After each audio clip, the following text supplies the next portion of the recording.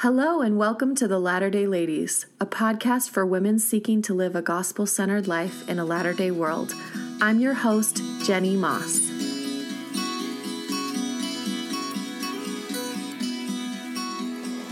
Hello, my sisters. I hope you are doing well. I know that this is a really difficult time and a weird time, and you're probably trying to navigate a new normal just like we are. I'm sorry I haven't been here the last couple weeks. I've just been very off my game and trying to find a new center for this weird point in our lives during this quarantine. And I had a friend who shared some of their struggles, and she gave me permission to share what she said. She said that she's been really depressed staying home, and that her self-confidence as a successful mother has just been very low. And then she said, I feel so guilty for having these feelings because I know I'm safe. I know my family's safe and out of harm's way, and we're lucky. And my husband still has his job, and nobody I know has died, and I shouldn't be feeling this way, should I? And when she said that to me, it broke my heart, because the way she started the conversation was that she was feeling lower than she's felt in many, many years, and that she was feeling so depressed and so down. And all she could say was that she was guilty about having those feelings. So this was my answer to her. I said, you never, ever need to feel guilty for your feelings, your fears, or your trials. Comparing trials is as toxic as comparing blessings. And in our worldly eyes, we can never truly make a comparison. So why burden ourselves trying to do so? All trials are given to us so that we can come unto Christ. Also, so we could ask each other for help and make our way back to Heavenly Father. Trials are not meant to demean us. They're not meant to make us feel guilty for having struggles. Instead, they're helping us turn to Him and turn to each other. I was thinking about this experience I had right after I had my first baby. I didn't know. There was so much I didn't know when I had him. And he had a really hard time breastfeeding, just really, really struggled with it. And I couldn't figure it out. And he kept weighing in underweight. So our doctor told us that we could supplement, that we could give him some formula. And I felt terribly guilty about that. I felt like I wasn't fulfilling my purpose as a mother. I just felt awful.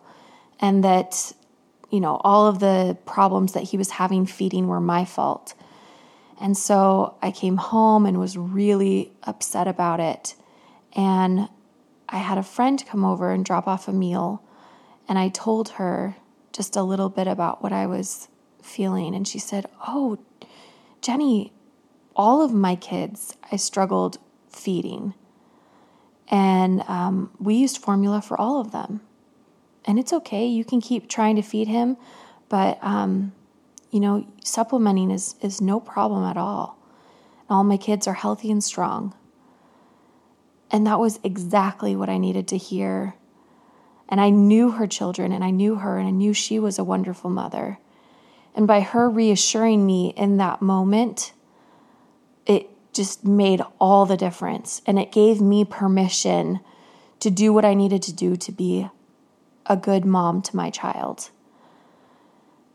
And she probably has no idea that comment meant so much to me, but it really did. And it was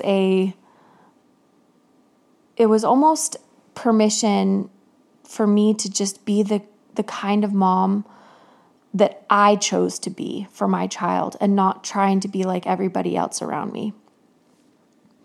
Carol Stevens said this, Our opportunity as covenant-keeping daughters of God is not just to learn from our own challenges, it is to unite in empathy and compassion as we support other members of the family of God in their struggles, as we have covenanted to do.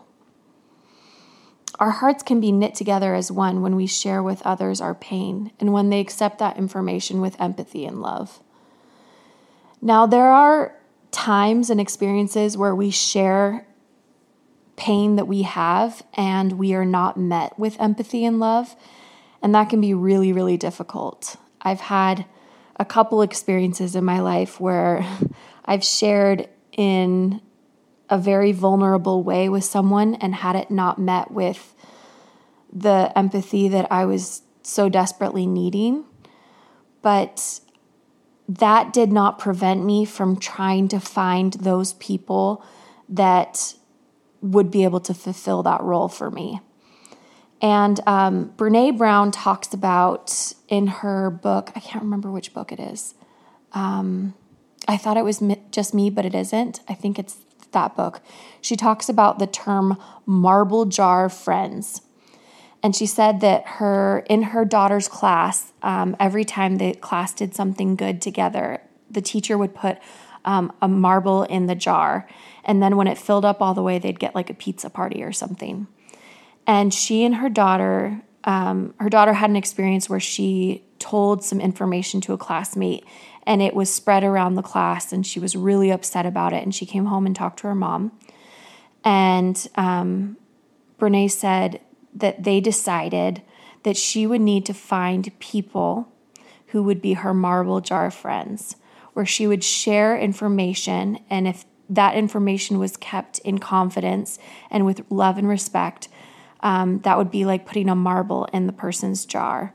And as those marbles added up, the friendship would become stronger and that trust would grow.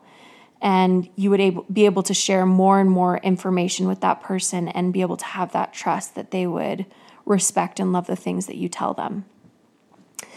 And I just love that principle. And I feel like not only do I want to find marble jar friends, but I want to be that marble jar friend for other people.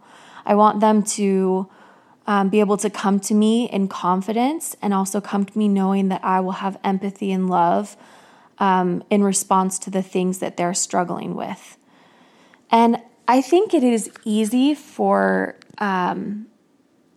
it's an easy in for Satan when we're going through difficult things and other people may come to us and be not complaining, but expressing themselves about things that they're struggling with. One of the tactics Satan uses is to have us have the thoughts, oh, you know, their problems are so small and the things I'm going through are actually important. This has happened to me with my kids where I'm dealing with something very, very real and they come to me and they're complaining because their brother took their toy or their sister stuck her tongue out at them or something seemingly small, but to them is very large and very dramatic and important. And I've had to combat the feelings of wanting to dismiss their feelings and instead meet them with empathy and love. And I think when we do that with each other, it builds our trust and our relationships, and so that we can be those marble jar friends for each other. Dieter F. Uchtdorf said, "Let our hearts and hands be stretched out in compassion towards others, for everyone is walking his or her own difficult path." And Jeffrey R. Holland said, "Empathy sounds pretty inadequate, but is a place to start. We may not be able to alter the journey, but we can make sure no one walks it alone. Surely that is what it means to bear one another's burdens." And he's quoting there, bearing another's burdens, Mosiah 18, where it says, "We are to be willing to bear one another's burdens that they may be light, and be willing to mourn with those that mourn, and comfort those that stand in need of comfort, and to stand as witnesses of God at all times and in all things. That's Mosiah 18. I love this principle of being there for each other in empathy, especially during this time, because it's hard for all of us. It's hard for the people who are sending their spouses out to the hospitals to work. It's hard for the people who are sick. It's hard for the people who are dealing with loss. It's hard for the people who are having to watch all of that on the news. It's hard for everyone. And we're in this experience together. And so we can knit our hearts together during this time and give love and compassion for everyone's individual experience.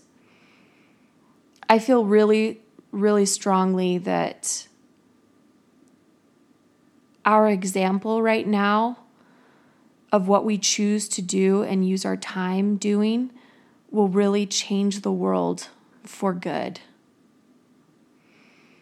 We have the ability to be a shining example during something that's really scary, and we can do that through love and compassion. I love you guys, and I hope that you're doing well. And if you need someone to listen to your difficulties and trials, just reach out. I'm always here. Have an amazing day. I'll talk to you soon. Bye.